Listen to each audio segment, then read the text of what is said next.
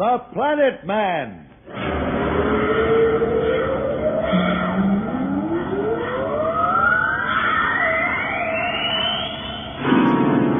The Planet Man.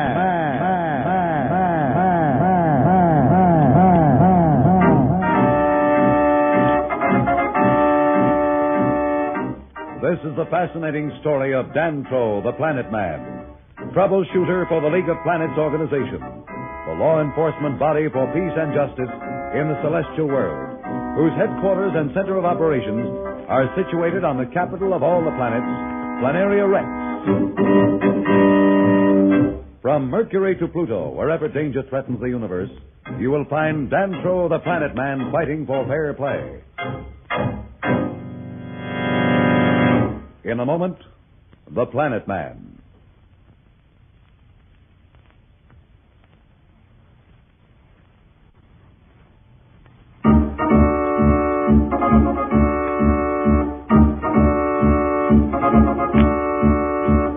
Slats and Dantro, in their search for the ancient race whose machines had given Marston control of the solar system, had just reached the area of the galaxy near Alpha Centauri.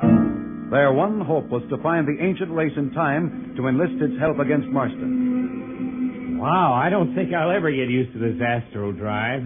Say, is that Alpha Centauri? Yeah, that's right. Looks like the sun to me. Well, it's really all it is. That's all its stars are. Our problem is to find out first if it has any planets and then check and see if any of them are inhabited. Can't see anything at all. Well, we'll use the detector. That will at least indicate the presence of anybody large enough worth considering. Shall I cut it in? If you don't mind. Right.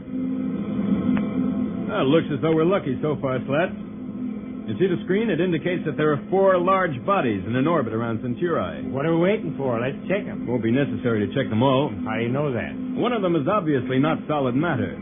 Life in the universe could exist in many different environments, Slat.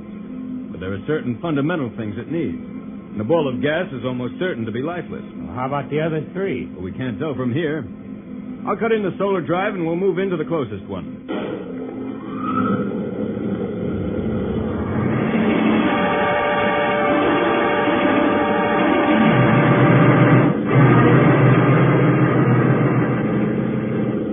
Will we be there soon? In a few moments now. We'll get a signal on the automatic radar ranger. Our solar drive's a lot easier to take than that astral drive. How come you don't use it? Well, it's only good for tremendous distances, Slats. It isn't practical for use over the distances between these planets. That's why we call it the astral drive. There it is up ahead. How close are we going to come to it? Oh, a million miles should be close enough. From there, our instruments should pick up any signs of habitation. Oh, we're close enough now. Can I help? No, the instruments are automatic. All I have to do now is to activate them.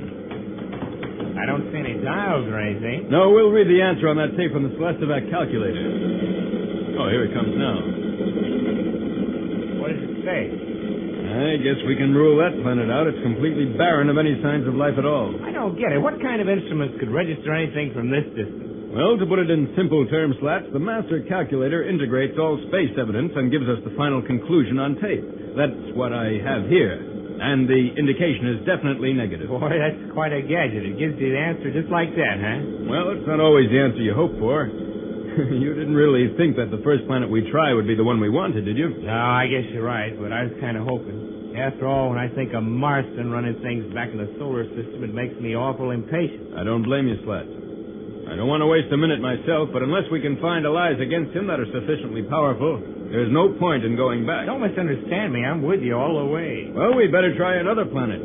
You're running this, Clambake. Let's go.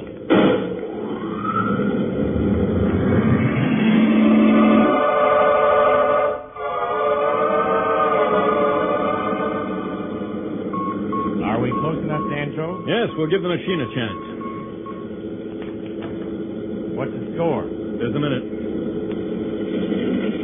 Well, it looks like we're in a little better luck this time. What does it show? Not yes, not no. The machine indicates that this planet could support life in some form, and there are evidences of sufficient radioactivity to warrant our taking a closer look. Oh? We'll use the space radar, and it will indicate the confirmation of the surface of the planet. If there are any large cities, it will show up there. I can see the planet on the radar screen, but I can't tell anything from that. No, you're right, Slat. Well, let's head to the next planet. Not so fast, Letts. We still can't be sure. But you said that the radar would show if there are any large cities. Sure, and there aren't any. But that doesn't prove the planet's uninhabited. Yeah, but even if it's inhabited and they don't have any large cities, they couldn't be very advanced scientifically. Well, we can be certain of that, Slats. You remember the dusters on Venus? Yeah, that's right. I'd forgotten. Well, what do we do now? We move in closer where we can really see the surface of the planet. We may be able to tell more from that. Hey, something just occurred to me. What's the matter? Suppose it is an advanced planet. They might take a shot at it. I don't understand. Well, if they're really as advanced as we're looking for, they probably know we're here, even if we may not be aware of them. They don't know who we are, and maybe they don't want to take chances. Well, there's no sense worrying about that, Slats. Whether we want to take chances or not, we have to. Are you scared? Cut it out. You know me better than that. Let's go.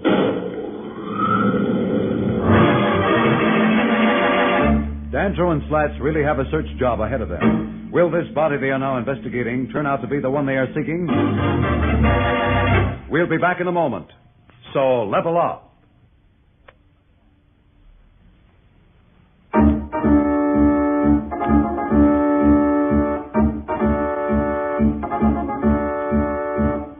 When we left Danto and Slats, they were trying to find the ancient race which they believe to exist in the outer world of the stars.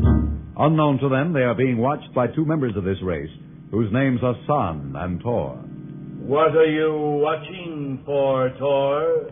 I've been observing that ship near the second planet of that star. I've been watching them too. What are they? Do you know? Yes, I've entered their minds enough to know. They're searching for the ancient race that passed this way many cycles ago. They'll not find them there, nor for that matter, in this sector of the galaxy. No, but they must seek them out. What do they want? They want our help, son. Their planetary system is in trouble, and they can't deal with the problem themselves. You're not going to help them, are you, Tor? I don't know. It would be amusing to enter into their petty squabbles. But our race agreed, since the time when our ancestors were forced to destroy a sector of the universe, that we would not meddle in the affairs of the planet dwellers unless great importance was involved. That is true. But we dwellers in space have a responsibility. We must also prevent the emergence of the forces of evil.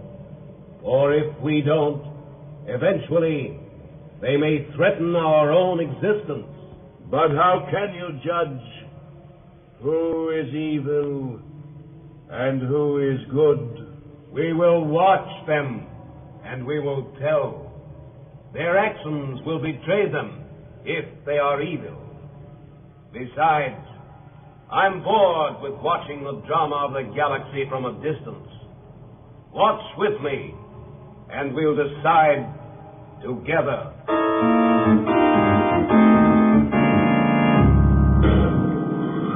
How come we're in so close to this planet? I have a hunch, Slats, and I think we're going to have better luck this time. Well, at least there's something to see. Looks to me like it's some kind of continents and oceans of some sort. That's just what it is. We gonna land? Not until we check with our instruments. All right, let's try it. Right.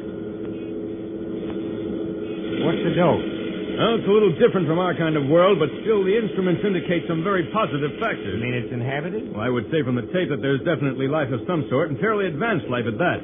We'll move in about 100 miles from the surface. Perhaps we'll be able to tell more from a close-up.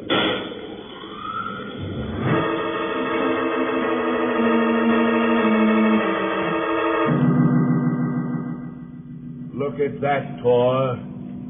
They're approaching the surface of the third planet. They'll find no help there. To them, it will be a world of impossible cold, with people who know less than they do. It seems a shame they must spend so much time searching for something they can never find. That does not make their search fruitless. There are other races that can help them. But not this one, son. They must find that out for themselves.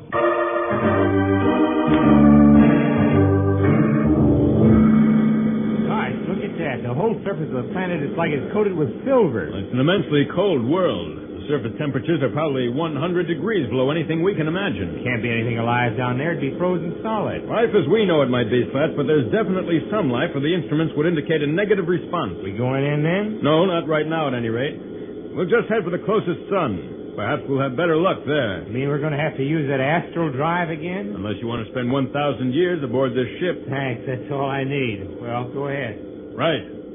Here we go.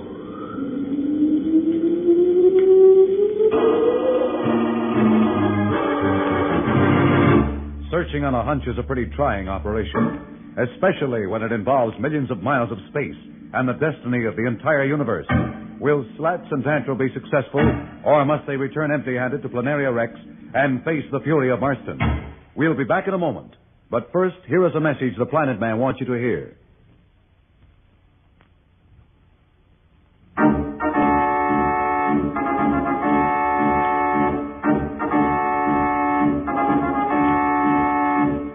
Tune in again for more transcribed thrills and adventures. Rocket millions of light years into space with Dantro, the Planet Man. The Planet Man.